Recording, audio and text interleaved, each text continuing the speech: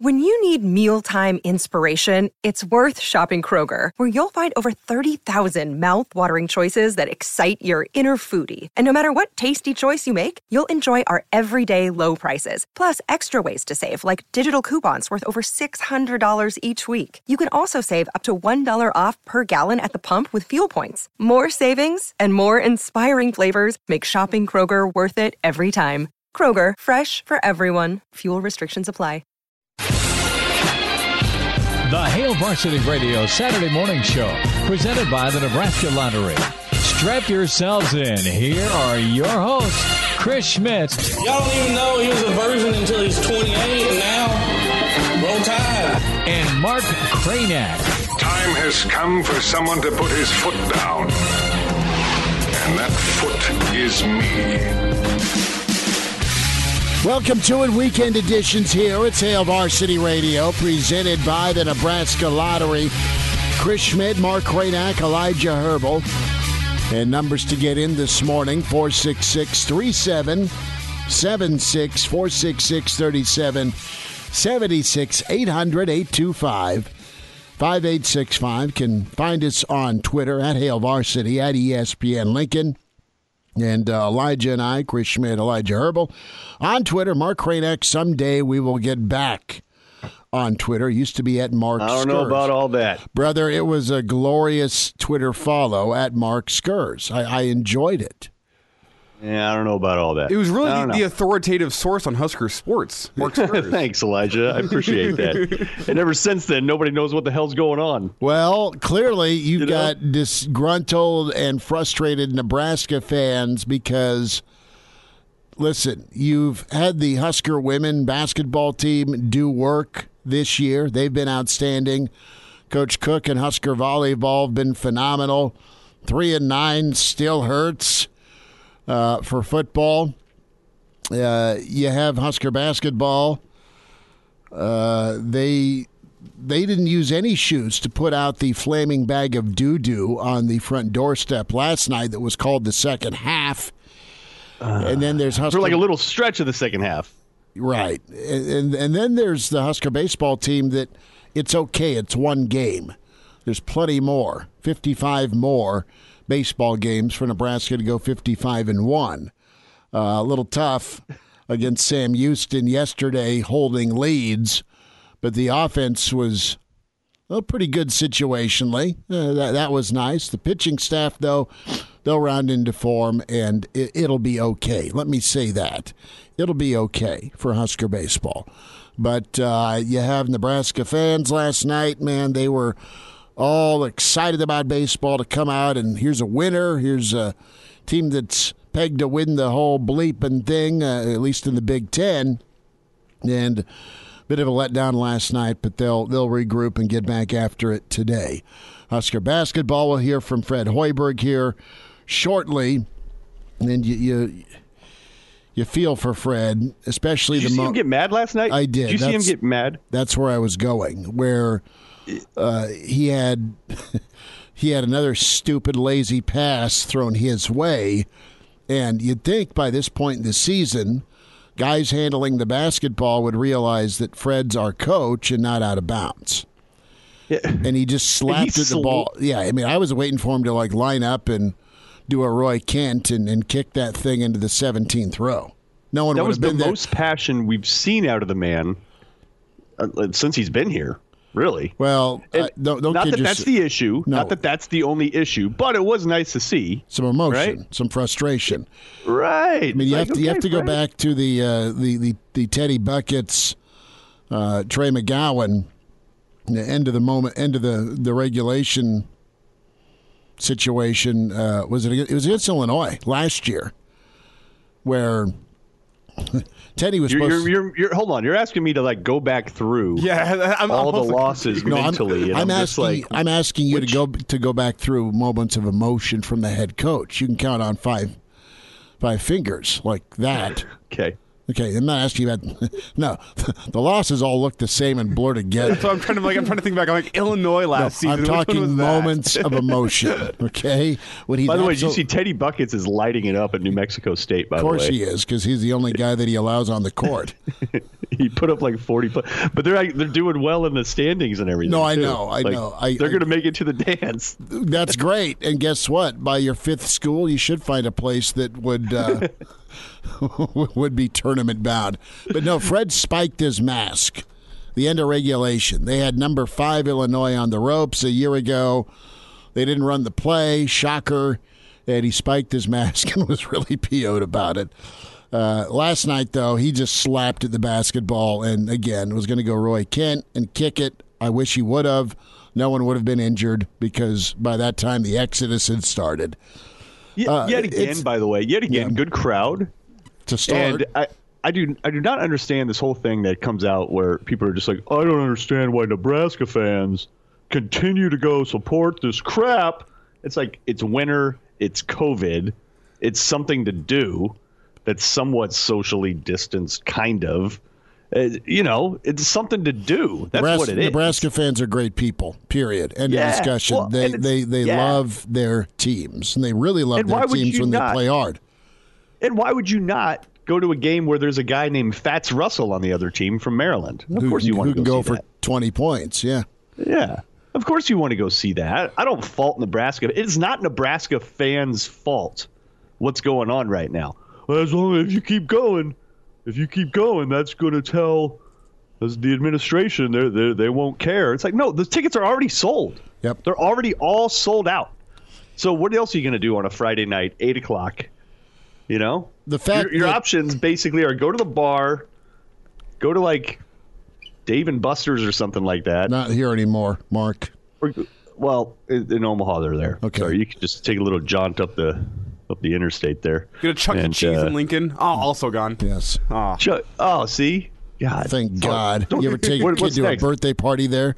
It's hell. I've been a kid that was there, and I thought it was hell, too. Yeah, no, it was hell. All the malls are closing down, and so now all you have is like the outdoor malls, like Village Point in Omaha. You got South Point in Lincoln. Yes. Right? So like that's all that's left there. So like if you want good, climate controlled entertainment, that's your option. You go to a basketball game. So don't blame Nebraska fans for what the hell's going on right now. No, they need to be supported, commended, rewarded. All right, that's how it needs to shake out. I did quite enjoy the near fight when Bryce was going to the rim and got tangled up with a Maryland player, and that was Julian Reese, who, by the way, hit his career high by first half.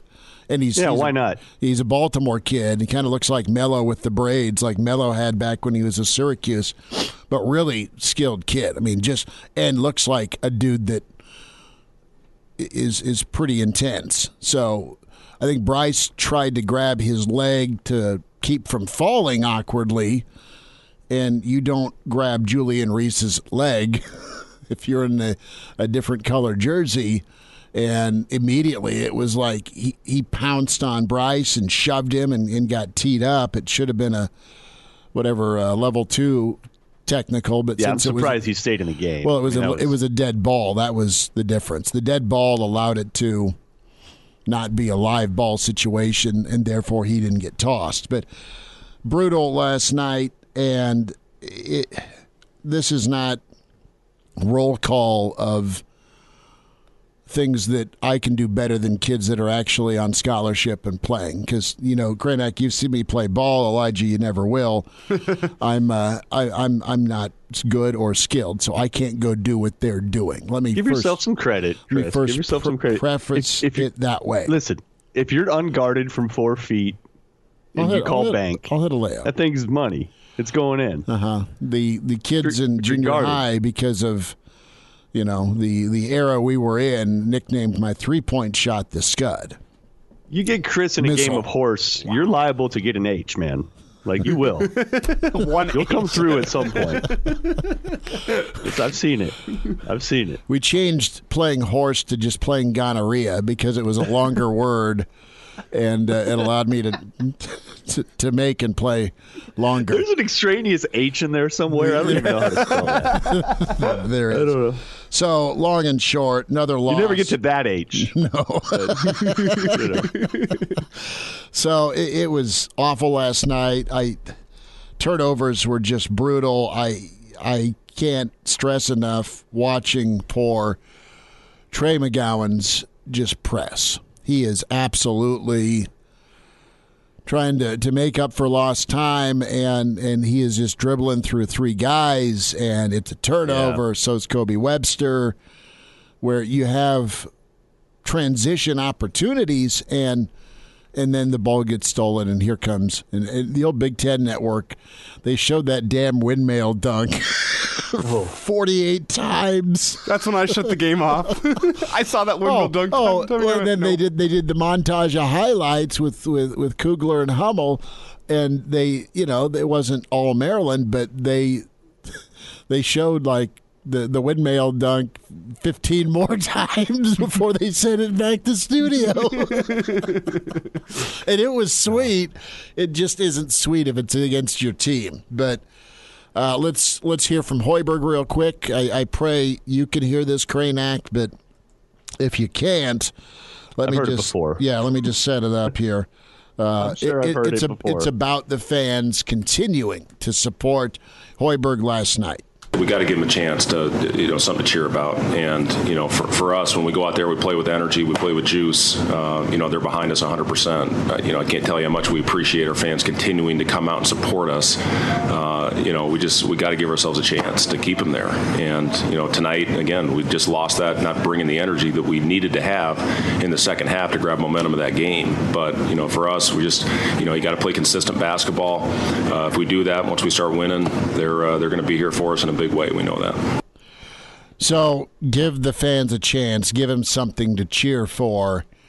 And we know that they're here for us. And, hey, despite a scoring drought to end the first half, Nebraska got to the free throw line. Clearly that's what Maryland does. They lead the Big Ten in free throw attempts. And it just unraveled. And, again, turnovers, guys forcing it. And then it reverts back to hero ball, and it is unwatchable. And you have one more home game. Iowa comes to town. There are really good spurts. I thought they moved the ball well. We'll get to baseball in a moment because most folks are like, I'm done with basketball. Last thought from Fred, what went wrong last night? Turnovers, Robin, and it was missed rim attempts. In those two areas, they converted pretty much every time. We had 12 turnovers, which isn't a horrible number. We'd like to be under 10, but, those 12 turnovers turned into 21 points for them. So when we turned it over, they converted on the other end. And when we missed shots at the rim, which we missed several of, they got us in the other end as well because our floor balance wasn't what it needed to be. So those were two areas that they extended their lead with the turnovers and those missed shots at the rim, and that's points off turnovers 21-7. When we get outscored by that margin, we've really struggled to be in games. When that number has been close, rebounds, we were pretty good, held them under 10. That was a huge key going into this one. When they get 13 or more offensive rebounds, they're undefeated. And then the other big stat was the free throws. When they shoot over 23, they're 7-0, and tonight they shoot 33, and you see the result. I think they had 13 free throw attempts at half, if memory serves with Fred. Cranack, let's go to Nebraska baseball. Thoughts? You had the Big Red get 9 hits last night. But only 4 guys kind of pitched in. Four guys made up for those 9 hits. We talk about Kyle Perry and his journey, his grittiness, the desire to come back from injury and get a key win in Fayetteville last year. Going to be the Friday night guy, and just the moment, the emotion, the No, I won't say stage, but just that first game. I mean, I think you just chalk it up to trying too hard, and he was kind of erratic last night. Well, and I'm not sure that. Look, he's your Friday night guy for now, but I think that's in pencil. Sure, right? That's fair. I don't think that rotation is settled whatsoever. No, not with all the guys they have. No, and he's a guy that battled injury for quite a while. Look, and you have to take these early games with a grain of salt, of course, because Nebraska's been outside like what? More than usual. I mean, they've had 2 weeks of outdoor practice. They've not been stuck inside. So that's what was a little surprising with I know that there was an error in the game that wasn't good.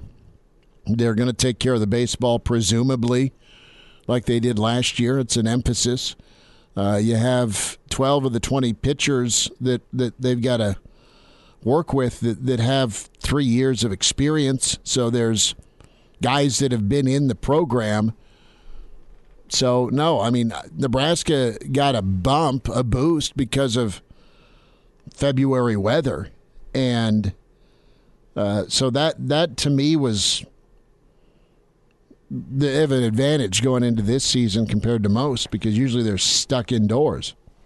Yeah, well, but you go back to Perry, and I mean it was a terrible line, right? Yeah. Yep. Like 5 innings, 5 walks, 5 earned runs. And I didn't mean 5 innings, an inning and a third. Right. Yeah. with 5 walks and 5 earned runs. Only struck out. He didn't give up any, didn't even give up any extra base hits, didn't give up a home run. He just didn't have any control whatsoever. Mm-hmm. And they pounced. And that's fine. It's just one guy. You pitched 5 guys total, or it's just one game. You pitched 5 guys total. It was good to see Gomez get involved from the plate, too, because there's some discussion coming into the year as to whether or not, he's one of Nebraska's two-way guys. He has that potential. And there's some thought like, does he close down? Is he going to be your closer? And then do you get maybe some, like whatever you can get out of him from the plate, that's sort of bonus. I think was the general narrative coming in. But he goes 3 for 5 last night, right? So he's got a chance to maybe be a solid position player. You don't want to say Schwellenbach for sure, but hello, you go 3 for 5 in the opener, you might need that bat in the lineup more than maybe you had thought. And maybe that is the guy that comes in and shuts it down just for an inning or so late. But look, like you mentioned, one game, you got 3 more the rest of the weekend. Sam Houston, coached by another former Husker, Sirianni. So you know that they're going to play a certain style of ball. He was a player with Will Bolt, back in the Van Horn days. So look, you take it with a grain of salt, but I think it's going to take a little bit for that pitching staff to settle. Like, who really is your Friday night guy? Who's your Saturday? Who's your 1, 2, 3? And you assumed Perry coming in, but maybe he's not ready for all that. You just have to wait and find out. Yeah, and I don't think you want to take too much from this game, Mark. I mean, as you're saying, grain of salt, because Nebraska gave up 8 free bases with walks and hit by pitches. 8. If you're doing that alone, it's hard to go win a baseball game. You give up 8 free bases, and then you add to the fact that 15 of Nebraska's 27 outs were strikeouts. They were trying to do too much from the plate. The pitching staff was trying. I think it was a case of the team just trying to do too much on opening night. Not able to find the zone because you're trying a little too hard. You're striking out because you're trying a little too hard. They weren't letting the game come to them, and that's a one-game thing. It's fixable errors.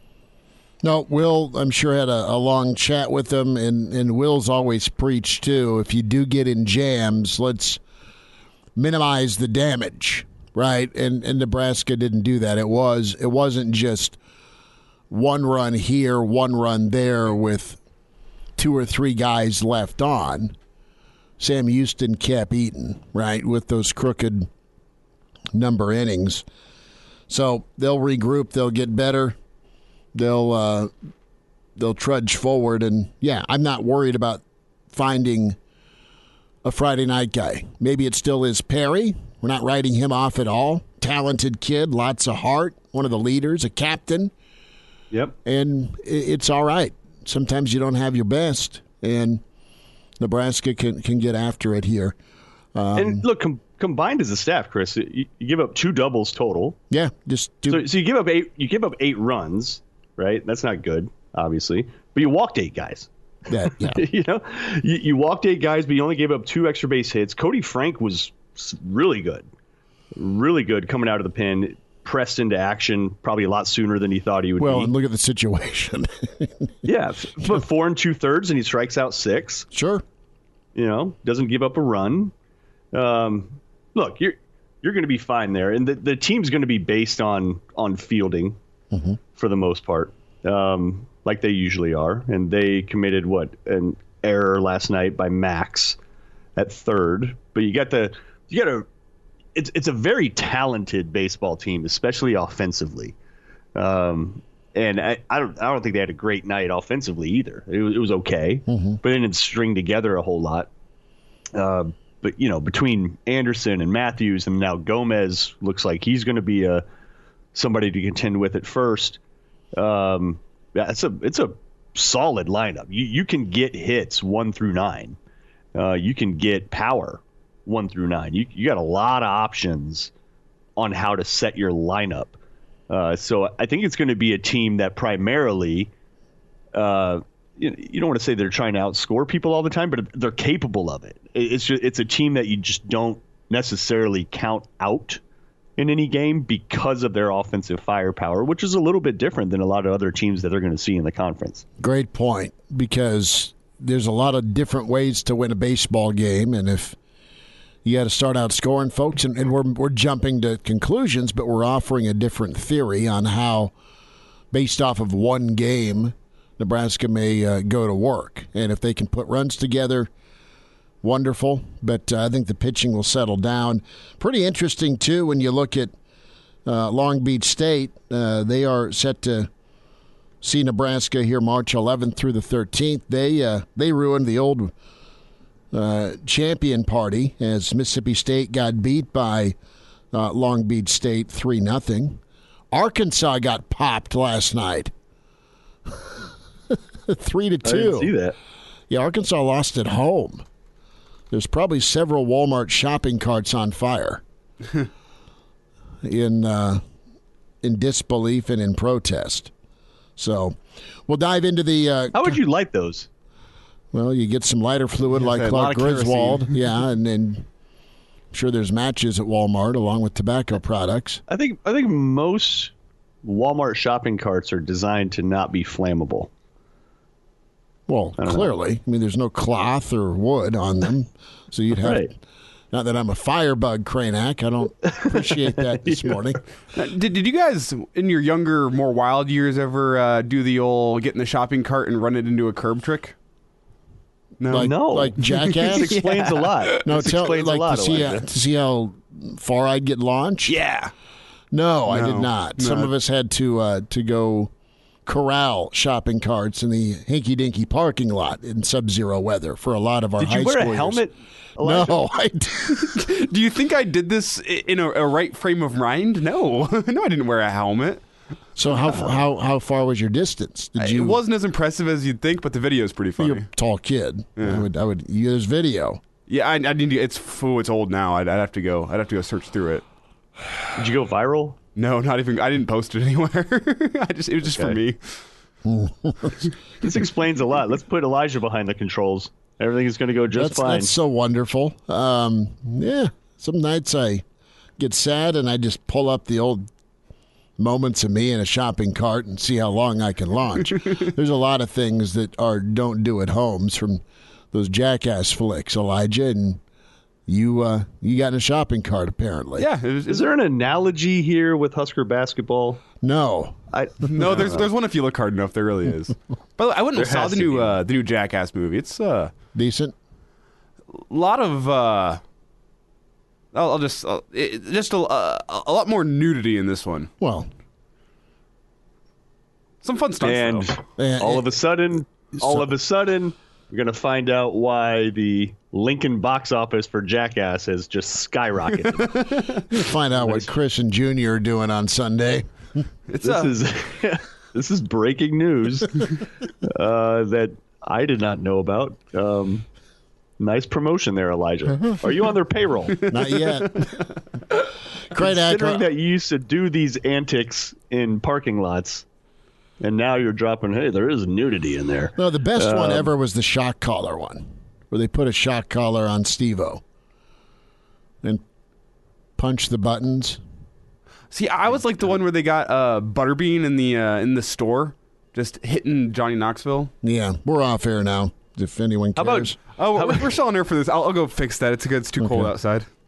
How about Johnny Knoxville returning punts against Tennessee? That was sweet.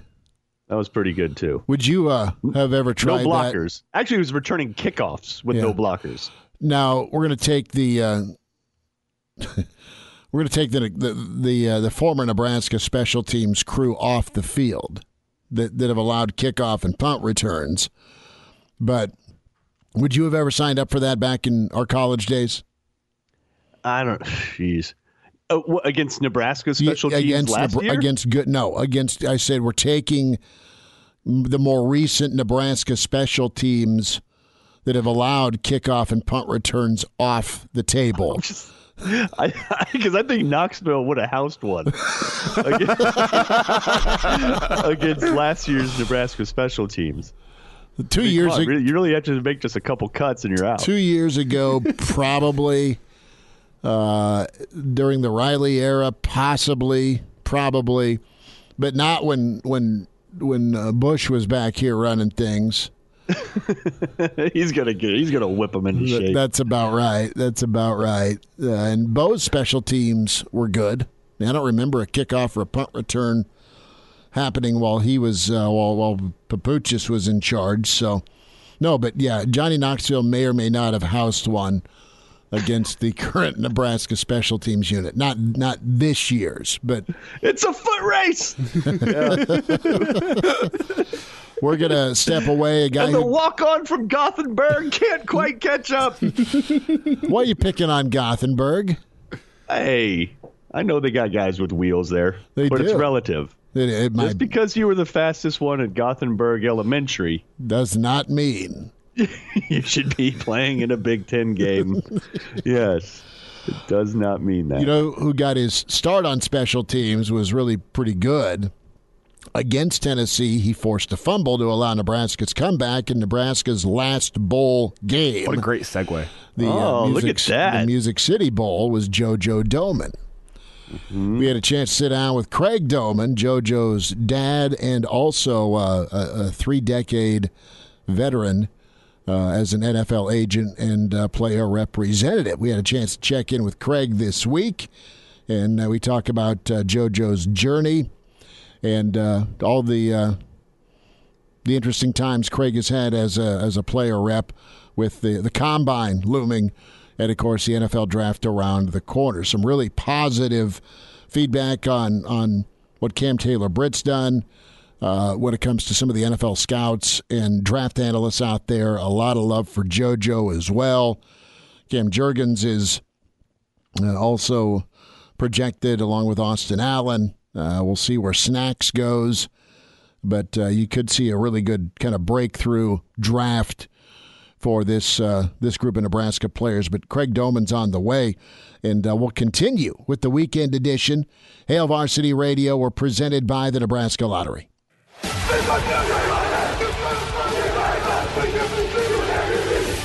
back with Hail Varsity Radio, presented by the Nebraska Lottery, with Chris Schmidt and Mark Cranack. Craig Domann of 360 Sports with us. Craig, nice to spend a few minutes with you. Thanks for the time. Craig, are we connected, bud? Do we got you? We are. I'm not sure. I'm using my wife's computer, and I had a little glitch there, so I'm not going to touch it so we can chat. That's fine. Craig, just wanted to start off with just why you got into what you got into, 360 Sports, and then being a player representative. Let's start there. What kind of drove you to that career choice as far as what you loved about it, and you've been doing a great job at it for so long? Well, interestingly, when I first got started, I wanted to represent guys from Nebraska because they had a great program. Tom Osborne ran a tight ship. And so I actually spoke to Tom Osborne back in like 1992, 1993. And one of my first draft picks was Tony Veland out of Nebraska. So I've had Tony Veland, Steve Warren, John Hess, Eric Warfield, Mike Minner, a bunch of guys from Nebraska over the years. And so I think that part and parcel led to JoJo ending up at Nebraska because he was familiar with those guys, hung out with those guys. Those guys came to our football camp every summer here in Colorado Springs. And then I took him to Nebraska games when I was recruiting. So JoJo's had a long history with Nebraska before he ever set foot on the campus. I'd say so. That's quite a list. You mentioned John Hess, friend of ours, Minner, Warfield, Veland, all guys that got rings and got rings at the next level. Craig Doman's with us here at Hail Varsity Radio, 360 Sports.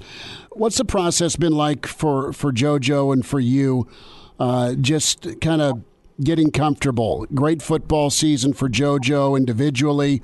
Did really exceptionally well at the All-Star games, and now the Combine looms. Where's his headspace at, and the family's headspace right now as he looks to make this jump?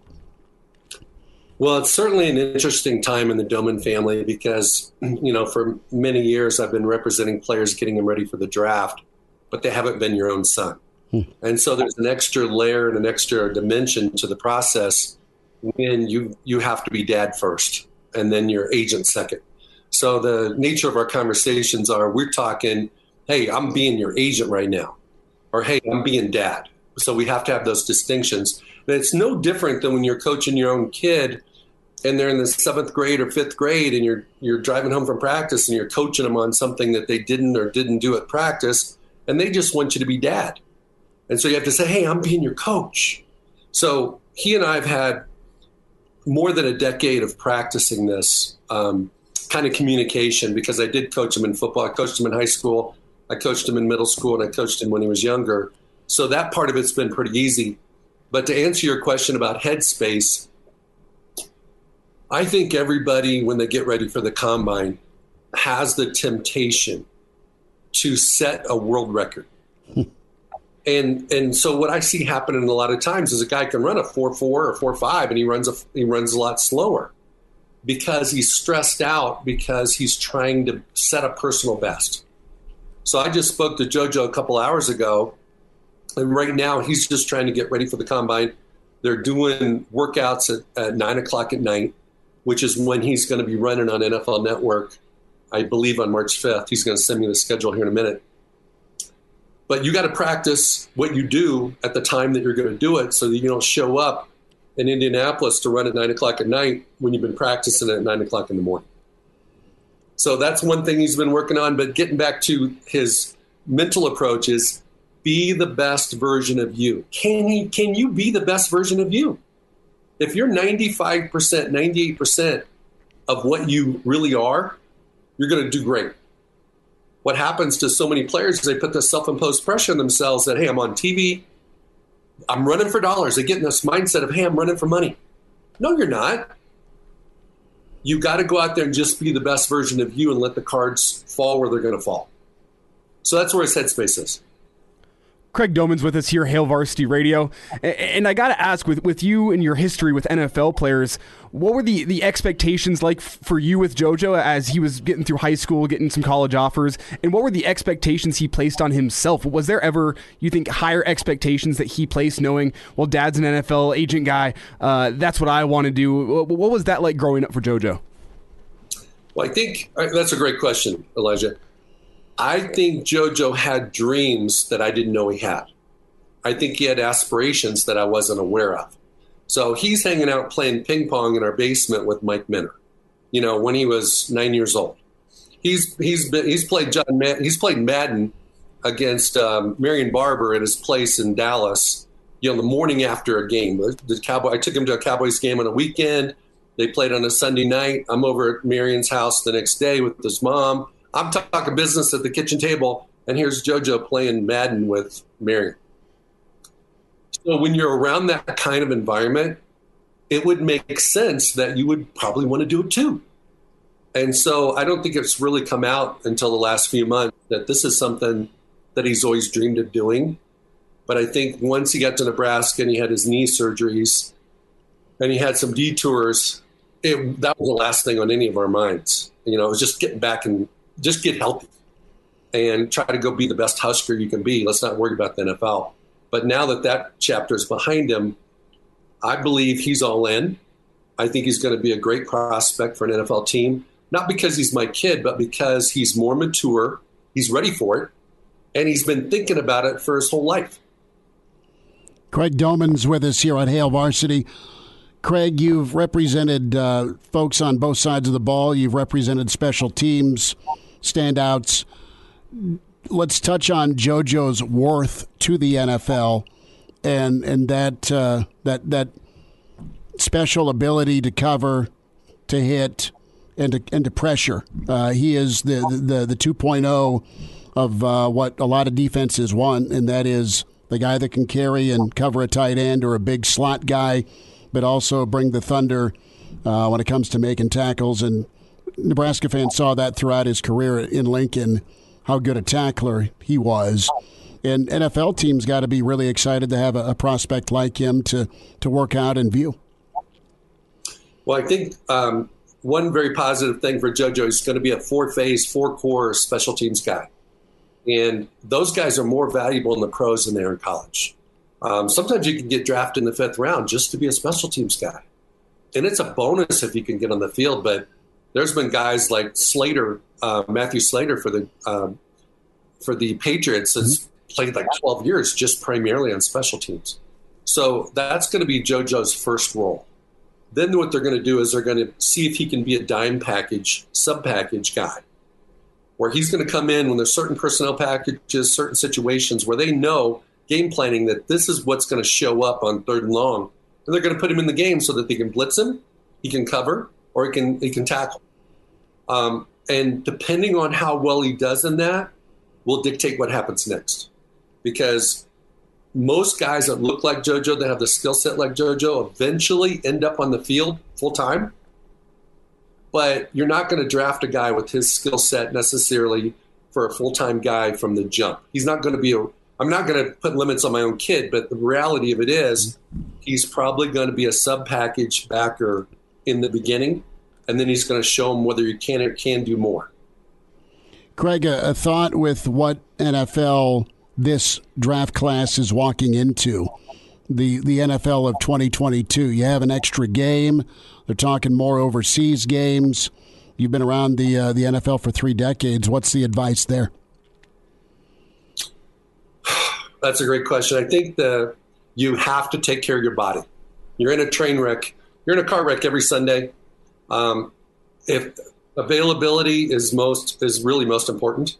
If you can't keep your body in great condition so that you can play, I mean, you're the Rams, the Bengals, those dudes played 17 plus 4 plus 2. Mm-hmm.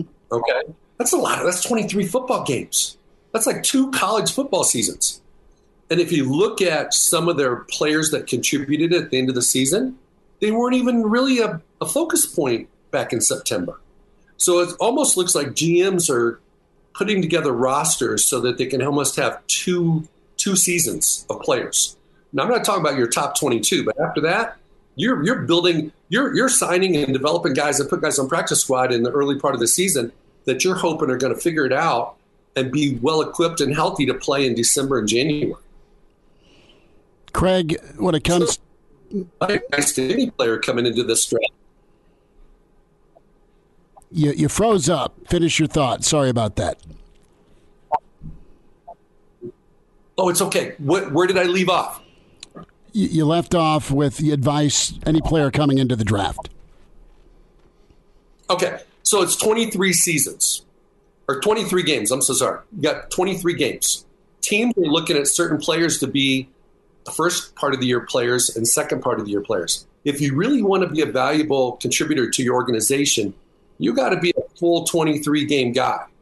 To do that, you have to be able to take care of your body. So my advice to every young player is figure out your pit crew, and your pit crew are all those people that help you stay ready for Sundays so that you can play and be healthy every single week, because all it takes is the Wally Pipp situation. Mm-hmm. You know, all these guys we know that just they missed one game. Tom Brady did it. right? So it's like you don't want to be the guy that gets hurt and somebody takes you out of the game.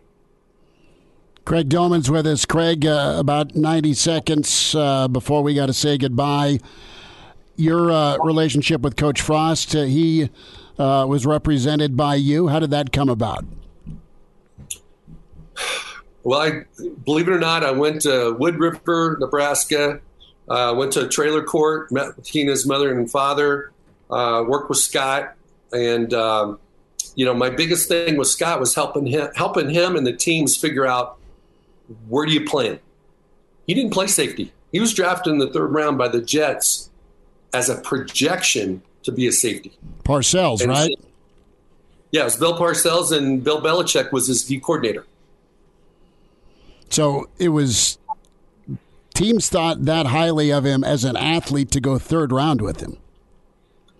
It was all projection. And you got to remember, Scott had the bounce from winning the national championship, being the guy that he is, playing quarterback. He was pretty electric back in the day, and they didn't want to miss out on a guy that had the appearance of somebody that was going to be potentially a starter and a Pro Bowler. Well, 3rd round, and he was with the Jets, and then a couple of other squads. I think Cleveland, he said once during a press conference, and maybe Tampa. I don't know. I'm getting my teams mixed up, but nonetheless, it was interesting to hear your story, Craig, and hear about JoJo and how things are progressing for him. And I know a lot of Nebraska fans excited for what's next for JoJo, and we'd love to do this again closer to the draft, get caught up with you. And I love picking your brain on your experience and expertise when it comes to representation, but also your Nebraska connection with all the Huskers you've repped. Thanks for a few minutes today. Thank you very much. And the biggest question for the Huskers is, who's going to play quarterback in 2022? We will. We'll tell you when we know. There's a few to pick from, Craig. Yeah, that's good. Well, thank you, gentlemen. Craig, one last thought before we let you go. If you could pick where JoJo ends up this spring, what team do you want him to go to? I thought about this a lot. I want him to go to, selfishly, I want him to go somewhere where it's warm. But for him, I want him to go somewhere where they have a vision for him. Because if they have a vision for him, he's going to be a good fit and he's going to fit into their scheme. And then the other part of it is, from being in the business for a long time, if he goes to a program where they win, he's going to have stability. If he goes to one where they're not, he's going to have a different coach in 2 years and everything can be turned upside down. So when fit, winter, and warm weather. That sounds good. Good luck, and we'll talk soon. Craig, take care. Thanks so much. Thank you. The Hail Varsity Radio Saturday Morning Show, presented by the Nebraska Lottery. Strap yourselves in. Here are your hosts, Chris Schmidt. Y'all don't even know he was a virgin until he's 28, and now, roll tide. And Mark Cranack. Time has come for someone to put his foot down. And that foot is me. Hour 2 weekend edition, Hail Varsity Radio, presented by the Nebraska Lottery. Chris Schmidt, Mark Cranack, Elijah Herbel. Big thanks to Craig Doman this week for coming on. JoJo's proud papa, and interesting perspective from him as the combine and draft looms. We'll check in with the Iron Horse Gary Sharp, who got to see and call good basketball this week. And some thoughts on Nebraska baseball. We welcome in managing editor with HailVarsity.com and magazine, author with John Cook, Dream Like a Champion, Brandon Vogel with his @ Brandon L. Vogel on Twitter. Vogues, how's your Saturday? What's up? Going pretty well. So breakfast has been fed, or we're working on that after the interview to Junior? Yeah, he'll get breakfast after this. That's usually the normal timeline, so works out pretty well. I've had a bagel at this point, so really exciting stuff happening over here. So bagel, and I assume the coffee. Yep.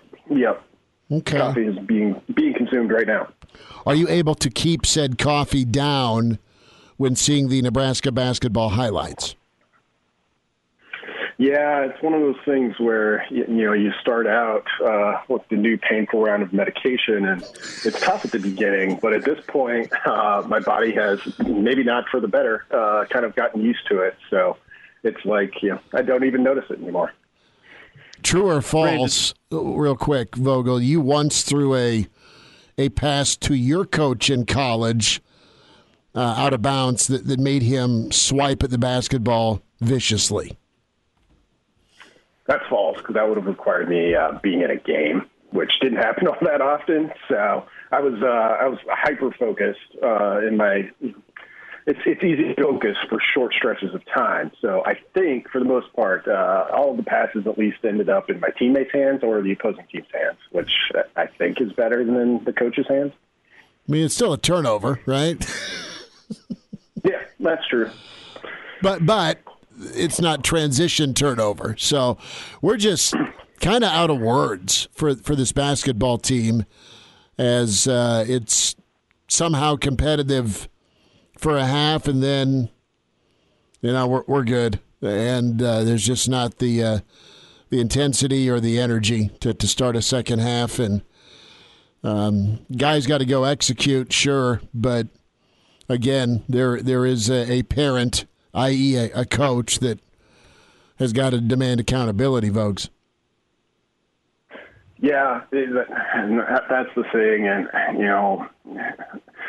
I have no interest in piling on here, because I know this is not going the way that anybody wants it to, but there's just a sense of inevitability to it all. Last night you're playing Maryland. Maryland's not far ahead of Nebraska in the Big Ten standings, and the Huskers come out and play well, but we've seen them play well, particularly to start games, enough in the past, and we've seen those games all basically go the same way, minus the one win over Minnesota. And that's, I think, when you step back, that's probably the toughest thing to handle, of just, okay, where the team's at. That when you go to Pinnacle Bank Arena, and credit to Nebraska fans, because that looked like a great crowd last night on TV.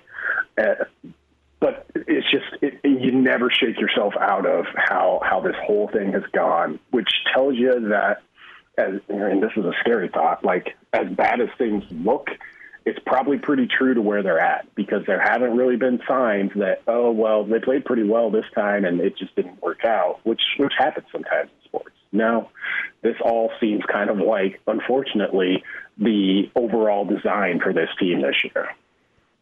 Brandon, if you could flip a switch and just instill one characteristic into this basketball team, what do you think it would be to get them to kind of turn things around and be more competitive? What would you just install into this team?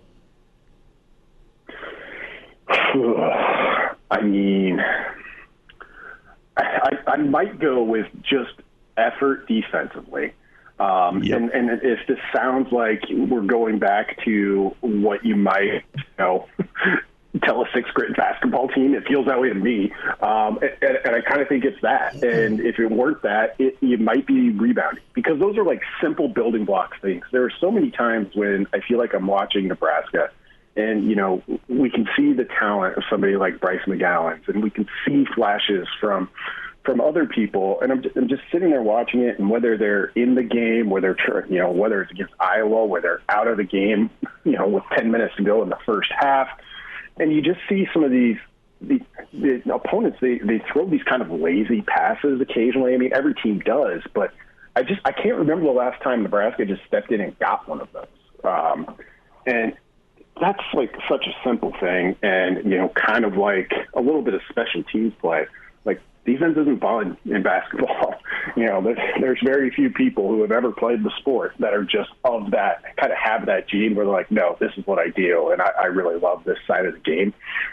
But you at least got to take what's there. And I keep seeing things like that where there's a play to be made, and on the defensive end in particular, it seems like Nebraska very, very rarely makes it.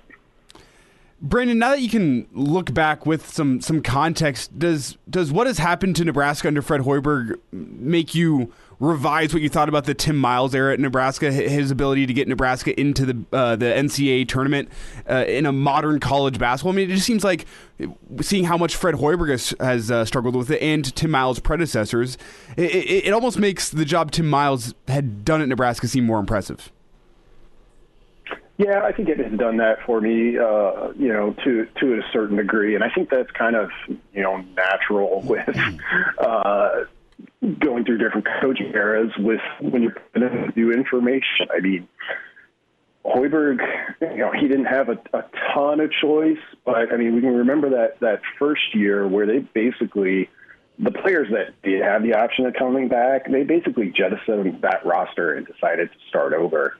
And in some ways, in most ways, really, they've never really gotten out of that cycle, which is well covered ground at this point. But it's been hard to build momentum. And when you step back and look at these 3 seasons as a whole, there's just never, I can't come up with an instance of a moment of momentum. I mean, what's the high water mark of these past 3 years? Go back and look at it, and it's really, really hard to find one.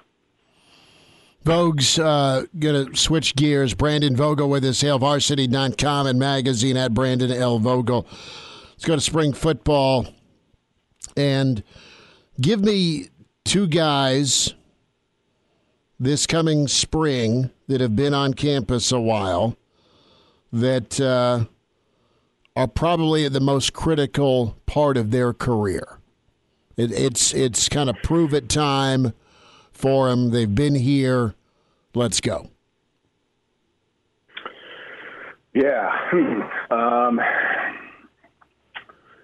We might be close to that time for Xavier Betts. And I mean, we look at Nebraska offensively and, his availability and his kind of usage has been curious. So, who knows all of the factors that go into that, but you can look at him, you can see the talent with him, and with Nebraska this spring going into next fall, you can definitely see the need Nebraska has. I mean, we look at the wide receiver core, and there's a lot of new players there, and we're like, but they've got Omar Manning and they've got Xavier Betts back, which is great, but we still haven't seen enough of those guys consistently. So, and with Xavier in particular, in-state guy was a big get for Nebraska. Just going back to his recruiting rankings in high school, that's the highest rated player to come out of Nebraska in, I think, of the Big Ten era. I was looking at that earlier this week. So he would certainly be on the list for me. Trying to think of somebody defensively. It's really tough with that much. Yeah, I mean, at this point, I kind of feel like this deep into his career, it is what it is with him. So I might lean more towards somebody like Farmer, which I would say, in my opinion, everything we've seen from him to this point has been good. Mm-hmm. And I think his ceiling is still somewhat higher. So going from that to being a potential all-conference type of defensive back, is it vital to Nebraska or is it a bonus? I don't know. It kind of fits there, but that secondary, given what they have to replace, is going to kind of need a lead player back there. And I think Farmer's probably the best option. Brandon Vogel with us on Hail Varsity Radio. Let's just prognosticate now, and it is simply an somewhat educated opinion on February 19th, but it appears Casey Thompson is the front runner to start. Who's the front runner to be his backup? Probably, I think it's Purdy, and as I kind of sit and think about this and get ready for spring football, and I'll go back and forth probably 25 times by then. Like, I think that race might be closer than I thought even a week or 2 weeks ago. We talked about Purdy last week. And looking back at his high school film, and as I thought about it this week, he's clearly a guy that Whipple liked. And I'm not saying Whipple's coming in, hoping he'll win the job or plan to play him as, a past favorite, but that matters for something, I think. And so we'll see how that goes. But I think Purdy would be far and away kind of my pick for the backup spot at this point. And we'll see how it goes. I mean, I think there might be a little bit more of a competition there than even I anticipated. Brendan, say that Purdy does in fact win the backup job. There was a lot of talk with a guy like McCaffrey making a position change a couple years ago with his athleticism just to get him on the field. Do you think it's a similar story with Logan Smothers, where if Purdy goes and wins the backup job, they'll find another way to get Logan Smothers on the field, or do you think he's a pure quarterback? I'm thinking, and I don't know, this is just projecting, but I would guess sort of similar to McCaffrey and at a similar spot in his career. I think one of Nebraska's keys to that recruiting pitch was saying, no, we see you as a quarterback and we'll give you the opportunity to try to win that job and play that position. And that, isn't something, at least in the past, has been easy for guys to kind of give up on. And that makes sense. Like, if you view yourself as a quarterback, it's kind of hard to be like, well, you've had a couple years now. How about playing some slot receiver? So I get it from that perspective. So I'd be a little bit surprised. I mean, I think what could keep that piece of it interesting is, with so much new on this offense and with so many options back there, obviously you want a starting quarterback and you want to go that route. But I think in recent years, at least, we've seen occasions where you can come up with kind of specific sets or packages to use another quarterback. So does something like that become an option with if Casey Thompson is the starter and we know he's kind of the more prototypical passer? I mean, I think we'll still see some QB run game, but I think that's going to be fairly reduced for Nebraska, which gets interesting on a number of fronts. But if you do want to use that weapon, you kind of got two top options there in terms of Purdy and Logan Smothers. So does that become a way to keep another one of those quarterbacks involved? That's a good point about the interest of the diminishment of quarterback run game. Are you able to, because you've got a back and a line that can get you running yards the old-fashioned way without a 1-2 punch with a running quarterback threat and then the I-back, right? So that's something to look at here as we move forward towards the fall. How much does the O-line come along, not only from pass protection, but also opening those holes under Raiola. Vogues, a thought here when it comes to Whipple and, the controlled passing game aspect. What does that look like to you? Is it check downs? Is it tight ends over the middle? Is it out routes? I mean, it's not that it'll be a conservative offense by any means. If you've got a guy like a Betts or a Manning that can win one-on-one, or you can get Vokolek isolated on a mismatch. But what is your definition? What does that visualization look like to you in a controlled passing game? Hard to say. I mean, I think Nebraska's never struggled prior to this point to get guys open. So that's good. I mean, I think kind of the melding here of everything Whipple has experienced in his career as a football coach, which is probably pretty much all of football, given all the places he's been and at the various levels and the length of time he's been in the game, with what Frost has done, which is, sort of a more contemporary timeline in terms of offense. I really think they're going to have most of kind of the classic passing concepts in there. And Whipple, it's easy to say this, but it's hard to do because everyone sets out to do it. But, we heard him talk in that initial availability about we kind of have something tailored for each opponent. It's pretty simple. We want to go where they are. And, we know that Pittsburgh last year really used the tight end. Really hit the deep ball too, but they had one of the best receivers in the country, which certainly helps with that. So I think you'll see a pretty varied passing game. I don't know that it'll be easily identifiable as, oh, it's this, particularly in the spring, but it might not even be that way, once you get 4 or 5 games into the fall, because it may just look like, well, the passing game's better, and hey, that's great. Brandon Vogel with us on Hail Varsity Radio. Adrian Martinez comes out on a Hurrdat Media production podcast, his Athletes Unfiltered podcast, talks for an hour about the season as a whole. Brent, I wonder what your biggest takeaway there is. Mine was that the broken jaw and how that came out probably played as much of a factor as anything in his decision to leave, because it came out not from him, and the plan all along was to keep it a secret. What were some of your takeaways from what Adrian said in that podcast?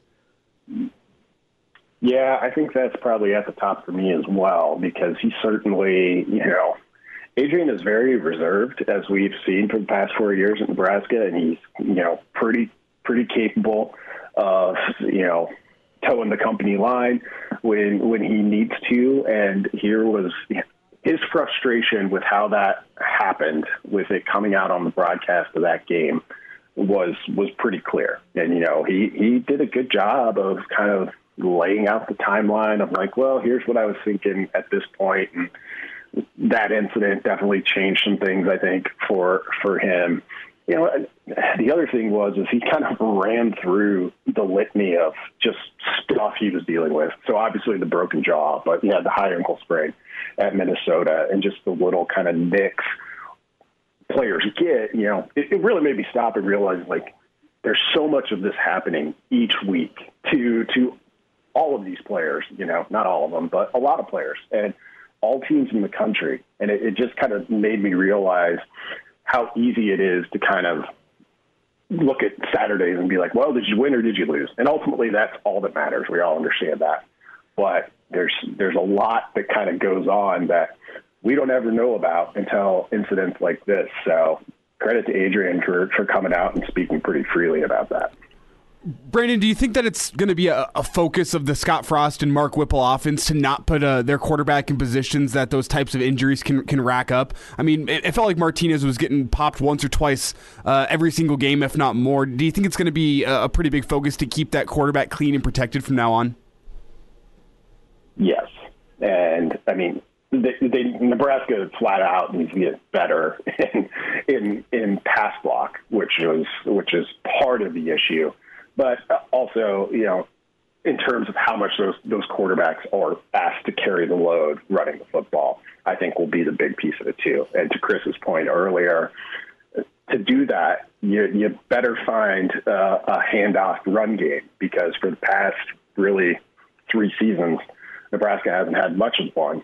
And so often when you got into a 3rd and 4, or even on a 1st and 10, where maybe you've had some success passing the ball and you want to establish the run a bit, the answer was to go to Adrian. And that was a ton of wear and tear on him, which I don't think is what anyone wanted. I'm sure Adrian was happy to carry the ball and do what he needed to do, but playing hurt all the time sucks. I'm sure Frost didn't want to have to rely on his quarterback run that much, because they knew the stakes for that. If he goes down, like, you're turning to young players pretty quickly. So I think that's the biggest piece of it. And just aesthetically speaking, it makes me a little bit sad that because I really love watching that option stuff that Nebraska really kind of implemented this past year. But I'm not expecting to see a ton of that. I don't think it'll go away totally, but I'd be surprised if we see a ton of it going forward. Vogues will get you out of here. Brandon Vogel, managing editor, HailVarsity.com and magazine. 2 things. 1, let's pump up the baseball preview, the Hail Varsity magazine issue that is out. Incredible. 2, we were having this discussion because Elijah brought up the new Jackass movie he went and saw, and somehow we got onto shopping carts because, the Arkansas Razorbacks lost last night, so we were fearful for shopping carts in Walmart parking lots last night down in Fayetteville. And he's like, hey, did you ever try that launch like Knoxville and company did in Jackass. Where you hop in the shopping cart and then you go run it into a curb. Right, and you see how far you can fly. And Cranack brought up the fact that Johnny Knoxville was a mean punt returner, even though he didn't get loose against Tennessee in one episode. True or false, would Johnny Knoxville have returned a punt or kickoff against past Nebraska special teams? Against past Nebraska special teams, I'll say no. Most recent Nebraska special teams. That's what I mean. That's what I'm sorry. The most recent special teams. Well, yeah. I mean, I guess those are past too. Probably have a fighting shot. I mean, of the special teams groups, kickoff return. I mean, Nebraska's given up a couple of those too. I wanted to say 2020 was really bad. Yeah. It's easy to forget because like 85% of kickoffs are touchbacks now. So, I still think Nebraska finds a way to corral him, but if they get out to the 50. He'd set you up in plus territory. Oh, that's good. The baseball preview. Tell us about it. Yeah, so February issue just came out. Steve Marek did a great job there, just kind of previewing the season ahead. So we've got that in there. We've got some softball in there. Drake Keeler did a great story on the history of black women athletes at Nebraska. That's definitely worth checking out. So all of that's in the February issue. If you want to get that, you can order individual copies on HailVarsity.com, or even better, you can subscribe at HailVarsity.com/subscribe. You know, baseball, a little bit of a rough start, but it's a long baseball season, so kind of look at that and just say, you walk that many batters or you give that many free passes away, you're going to run into some problems. Amen to that. Enjoy the bagel and coffee. Fist Pound Jr. We'll talk next week. Thanks for jumping on this morning. Thank you. All right. Brandon Vogel with us. Good to hear from him. And that's a very good compromise. He'd bring it out to the 50. Fair, very fair. Not a house call like Wisconsin or Rutgers or I'm not sure if Johnny Iowa. Knoxville still's got the top end speed after all those stunts after all these years. But you get him a handful of meth, we'll talk. It's not Steve-O. Oh, sorry, I get them confused. Let's check in. The Iron Horse coming up. It's Gary Sharp with us on the way. Weekend edition. Hail Varsity presented by the Nebraska Lottery. Glad to have you back. Yes, sir. You heard me right. Here are the guys, Schmidt and Cranack. Well, Hector, here's the game plan. You're going to bring us 2 absolute martinis. You know how I like them, straight up. And then precisely 7.5 minutes after that, you're going to bring us 2 more. Then 2 more after that every 5 minutes until one of us passes out. Excellent strategy, sir.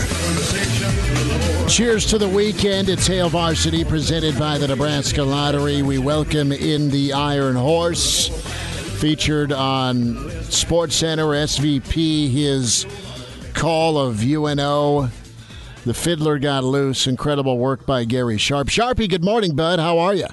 Hey, thanks, Smitty. That was, you couldn't buy that kind of advertising for Omaha men's basketball. That was a heck of a game Thursday night, and he is, as people already know and are kind of finding out a little bit more, Frankie Fiddler from Bellevue West is really, really good. He is incredible. Let's reset that.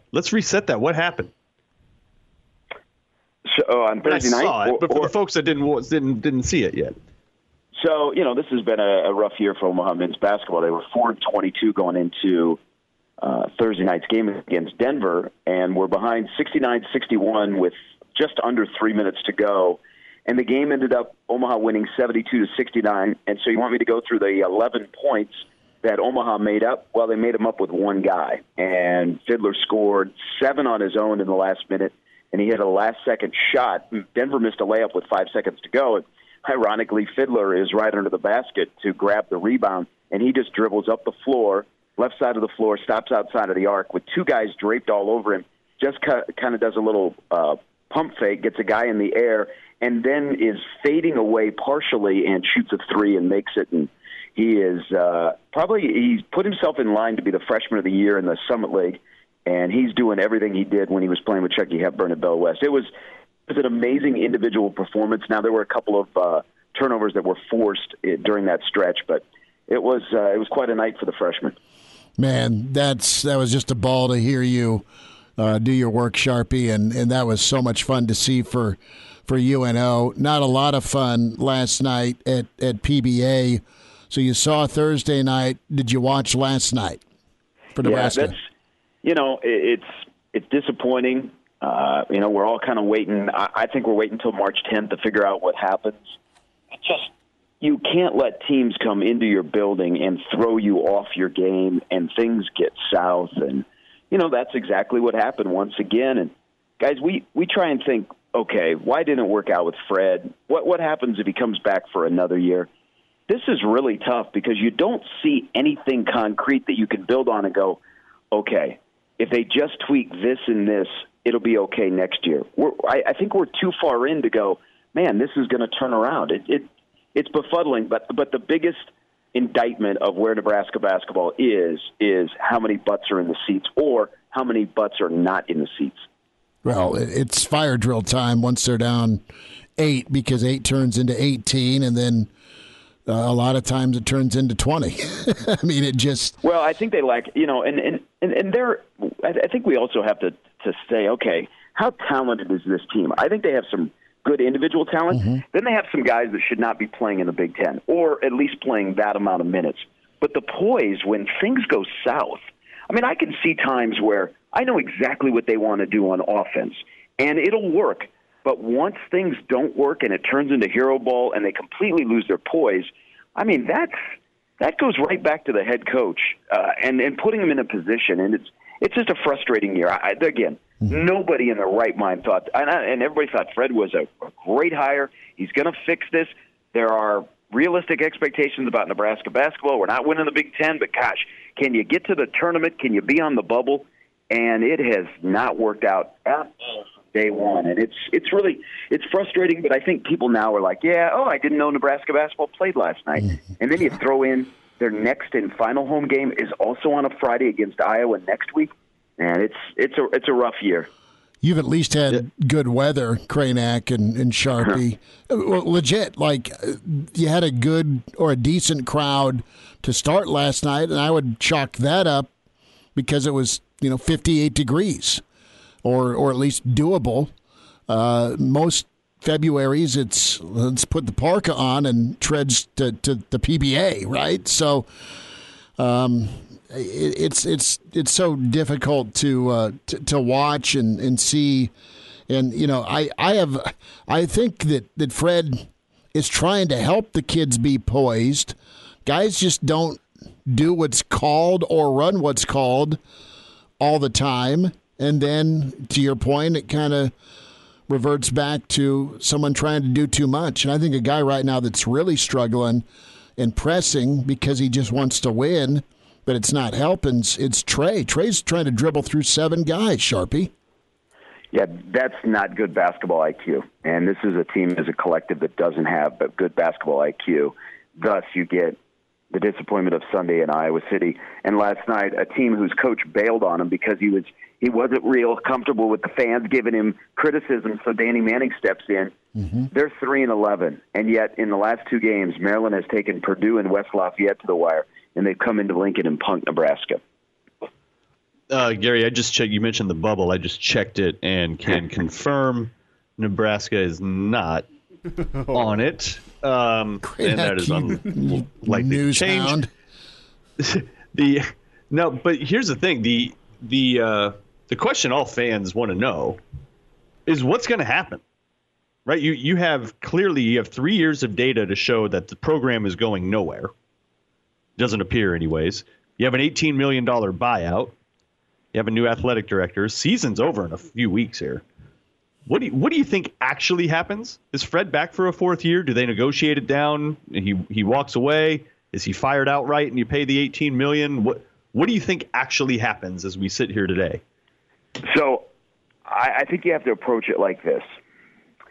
Do you go through another year, and the only reason you're going through another year is because you don't have $18.5 million just sitting in the drawer to pull out and write a check? Do you say, that's the only reason you're keeping your job? Because if that's the case, okay, as a fan, that tells me everything I need to know. Not on you, Trev. You weren't the one that negotiated the deal and the extension to give him an $18.5 million buyout. I think Trev looks at it and goes, first of all, no one's worth $18.5 million to fire, because that's Trev. Let's find a way. Let's find a way to walk away from this where we're both winners in this, and we can keep our heads up as we walk out the door. But this isn't working. We're not moving forward. You can say, hey, we got certain pieces that are coming next year, but man, I got 3 years of evidence to go, are we getting better as a program? And that's just clearly not the case. But it's a tough sell to fans if you're going to run this back, and the only reason you're running it back is because you can't afford $18.5 million. And granted, that's huge. I think they find a way to part ways, because I think, guys, as I watch Fred, and I think Fred, I think Fred cares. Fred's personality is a little bit different. You try and figure out, okay, how does he feel? Does he want to be here? I think Fred probably maybe is at a point where, gosh, we're not doing this. Isn't working, and maybe they say, let's just both walk away, because I don't think you fire a guy like Fred Hoiberg. I think you say, you know what, it didn't work out. We got to move on to the next one. But March 10th, the day after the Big Ten, the only game that Nebraska will play in the Big Ten, more than likely, will be very, very interesting for the future of Nebraska basketball in a program that I think has so many advantages to it if you're trying to attract a new candidate. And it's got a fan base that is so loyal and will support you, and they will go over the top because they want Nebraska basketball to at least be around Valentine's Day on the bubble in the NCAA talk and finding a way to get into the tournament, not to win the Big Ten, but to at least be something on the floor that you can relate to and you're happy to go and watch and you can be proud of. And right now, all of those things are non-existent. Gary Sharp's with us here, Saturday morning edition of Hail Varsity Radio. And Gary, let's mercifully end the basketball talk here and talk a little baseball. And before we go Husker baseball, before we get into that, I just want to get your take. Is there an end in sight for the MLB lockout, or is it going to be all in on college baseball this spring? So I'm going to be optimistic here.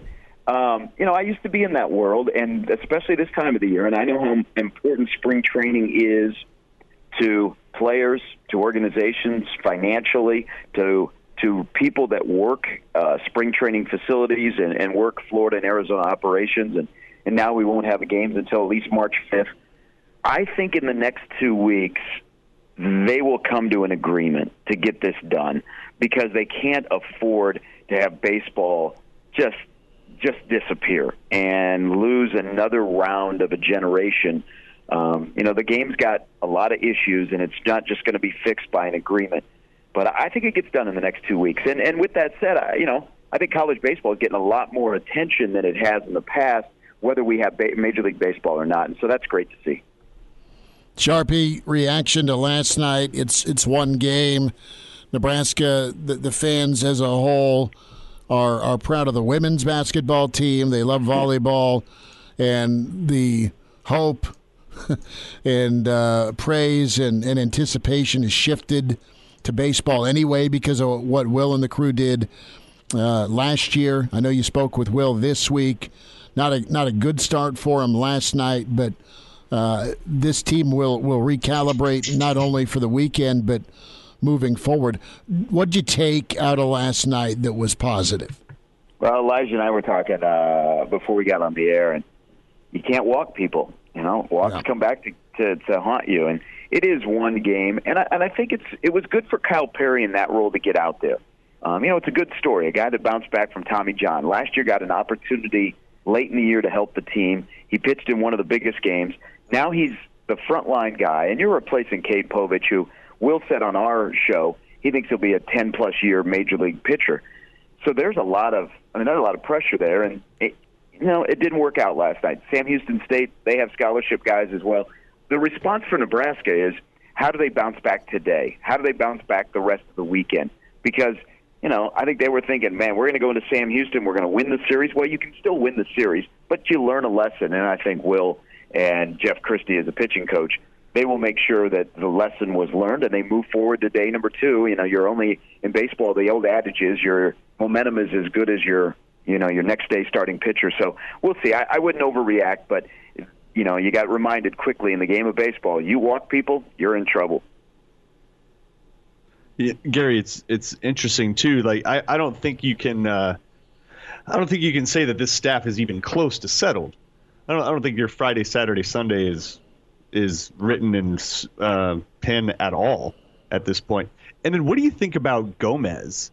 Because coming in, I think the thought was, hey, he's definitely going to be at the back end of our rotation, or not the rotation, but back end, and he'll come in and close some games down, and you hope you can get some stuff out of him offensively. But then he goes 3 for 5 last night. Do you think we're looking at another Schwellenbach situation where he's a regular in the field, and then comes and shuts it down late? Well, I think they're going to do what he did as a freshman, where he can play in the field, and then he'll also be the closer. Because if he's going to do that at the plate, and he's pretty good at the plate, I think you got to have him in the lineup. I think back to the rotation and the whole pitching staff. First of all, they have a deep pitching staff of guys that have had innings elsewhere or inside of the program, or like a Drew Christo or new. I think over the next 3 weeks, they're going to try and figure out all those roles so that when they get to March, guys are more defined. But I think their top 4 starters, and whatever order you want to put them in, I think that's kind of set right now. And then they'll look for somebody to maybe have a big midweek that goes, hey, maybe that guy should be our Sunday guy. But I think they want to either have Shea or Kyle. They want them to be the number one. I think let's watch how Kyle Perry bounces back next week. But they have a deep pitching staff. They just are going to have to define some roles on, okay, who is our Sunday starter, who is our midweek starters, because they've got midweek games for the first time in a couple of years, and then who's going to lead up to Gomez. But that was pretty impressive last night, what he did at the plate. I wasn't expecting that, and that's a good story considering he was shut down for a couple of years. Gary, what do you think of the approach at the plate from the rest of the team? We were talking about in the first hour, 15 of Nebraska's 27 outs were strikeouts. I thought they were trying to do a little too much from the plate. We heard in preseason that Will Bolt thought this team might hit for power a little bit better, but they looked like they were pressing the issue a little bit last night. Yeah, you know what, they also, I credit to Sam Houston State and Jay Sirianni. I know him from actually from his dad, John, and then I knew Jay in high school before he ended up at Nebraska briefly. He's got a good team. Sam Houston State is the favorite in their conference. And the arms they rolled out there against Nebraska last night were pretty good. I thought Nebraska's approach would be better because Nebraska's had more live BP. They've had more stuff on the field where they could replicate game-like situations. I just think they were poor last night. And tip your cap, they got beat on the mound by some good arms from Sam Houston State. But again, it's all about how you respond today.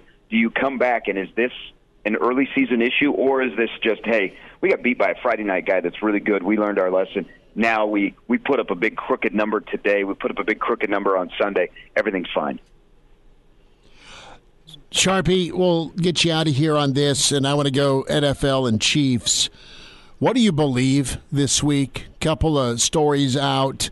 One, that there's a riff with an alleged rift between Bieniemy and Mahomes. And that story got later taken down. So take from that what you will. It got taken down. Two, what's your take on the fiance and Jackson being reported to just back off and find somewhere else to watch football other than Arrowhead?